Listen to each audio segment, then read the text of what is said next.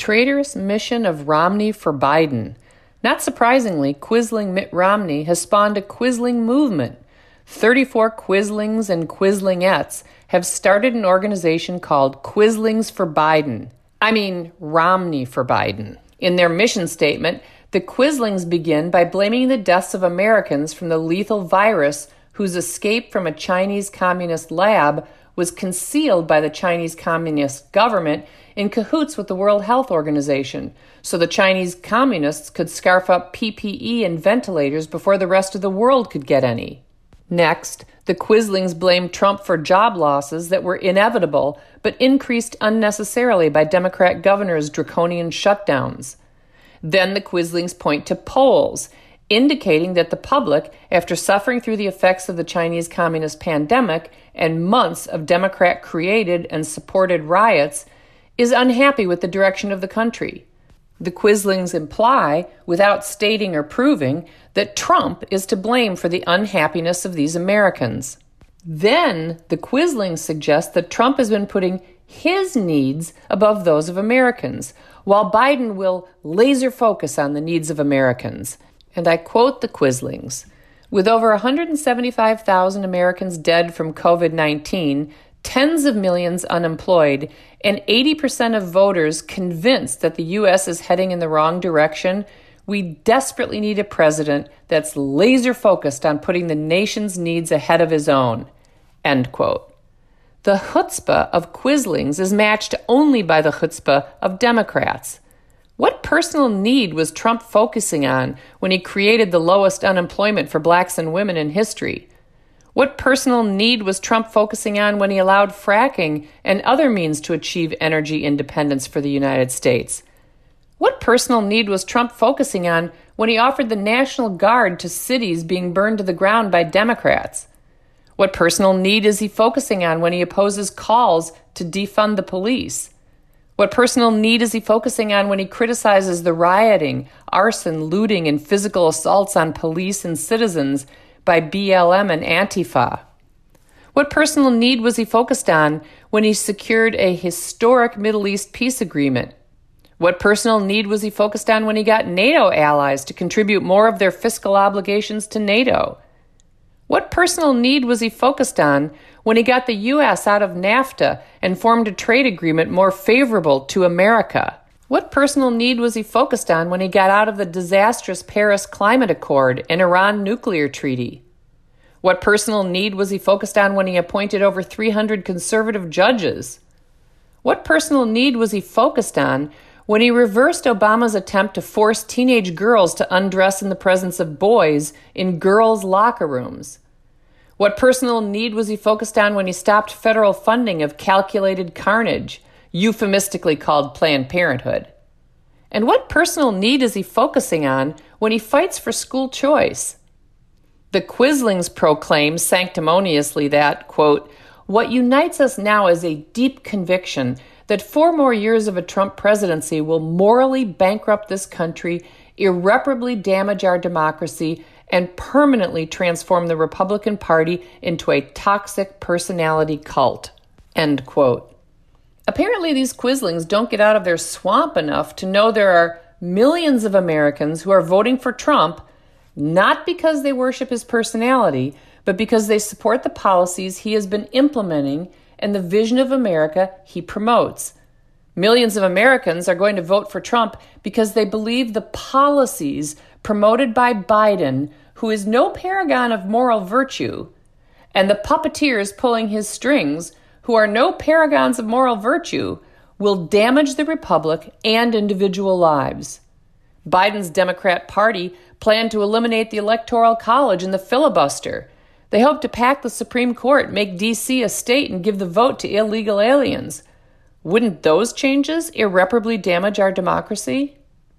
With breathtaking hubris, the deep state unelected Quislings declare, and I quote, "We can't allow that to happen," end quote.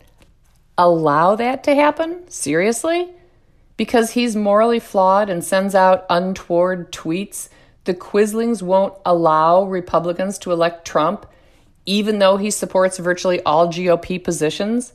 Instead, Because Trump is morally flawed, the Quislings, who are unknown to Americans, will not only allow but try to ensure the election of the morally flawed, cognitively impaired Biden, who supports far-left positions that will result in economy-destroying energy dependence, excessive regulation of businesses, higher taxes, kowtowing to China, and the appointment of one or more far-left Supreme Court justices. Take a gander at the Democrat Party platform that reveals more of what Romney's traitorous sycophants desire for America. Yikes! The Quislings' efforts will result in health care that, quote, would have a catastrophic impact on the U.S. healthcare system, driving up costs for more than 100 million people who receive health insurance in the Obamacare exchanges or through an employer, end quote. The Quislings' efforts will result in the restoration of federal funding for Planned Parenthood and the repeal of the Hyde Amendment that prevents federal dollars from funding abortion. And their efforts will result in the passage of the most anti-Christian, anti-First Amendment, pro-sexual deviance legislation ever proposed, the grossly named Equality Act. Ironically, the Quislings claim they want Biden elected because he, quote, confronts our adversaries head on. In contrast, they claim Trump, quote, coddles tyrants that persecute religious minorities and sends love letters to dictators that run modern-day concentration camps, end quote. Did the Quislings see their noses growing as they wrote those words? Biden confronts our adversaries? Biden, who endlessly touts his tenure in the administration that delivered billions in cash to Iran and who allowed communist China, which persecutes Christians, puts Uyghurs in modern-day concentration camps, and sterilizes women, to expand its reach and power, all while his son Hunter made bank from the relationship with communist China? This is the guy who confronts our adversaries.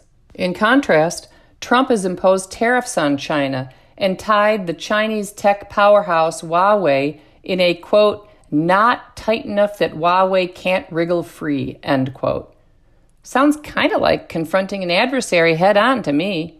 In a June 2020 article, author, attorney, and political commentator James V. Lacey warned about the Chinese communist exploitation of America's academy for both spying and propaganda, and I quote, China's Communist Party uses American professors and Chinese national students as non-traditional collectors of valuable information, explains Congressman Michael Waltz of Florida. Make no mistake, the Chinese government is stealing this information for later use against us. A member of the Armed Services Committee and former Green Beret, Waltz has become one of the leading seers of the real and present danger posed by the Chinese communist infiltration of U.S. higher education institutions. And it's not just spying. China has also implemented a sophisticated propaganda campaign with campus entities known as Confucius Institutes.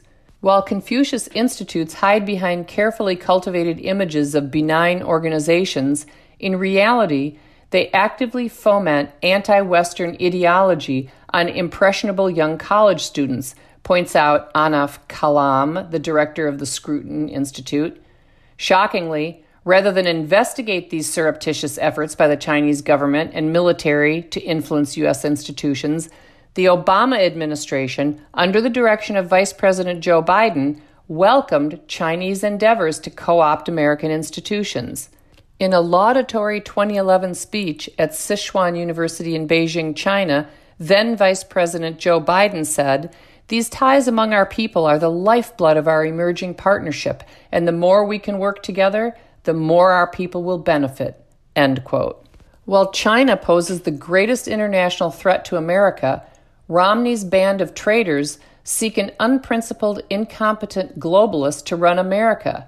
They exult, and I quote, "With a firm grasp on this deadly virus, the Biden-Harris administration will unite a country their predecessors worked at every juncture to divide and reclaim our nation's hard-won mantle of global leadership." End quote. On what did the traitorous globalists base their claim that Biden and Harris have a firm grasp on the deadly Wuhan virus? On what did the traitorous Romney disciples base their claim that Biden and Harris, whose party has fomented division through critical race theory propaganda in public schools, and whose voters are looting, burning, and murdering in Democrat-controlled cities, will unite this country. While even liberal news sources reported that race relations worsened under the Obama-Biden administration, polls consistently show that black support for Trump is greater than it was for Hillary. Maybe blacks think they can vote for Trump and yet remain black. Maybe blacks, like people of other colors, like peace, order, safety, jobs, low taxes, school choice, and the freedom to speak, think, and vote as they please. Maybe blacks, like people of all colors, don't want to vote for the party that allowed cities to burn until last week when the polls showed that wasn't working for them.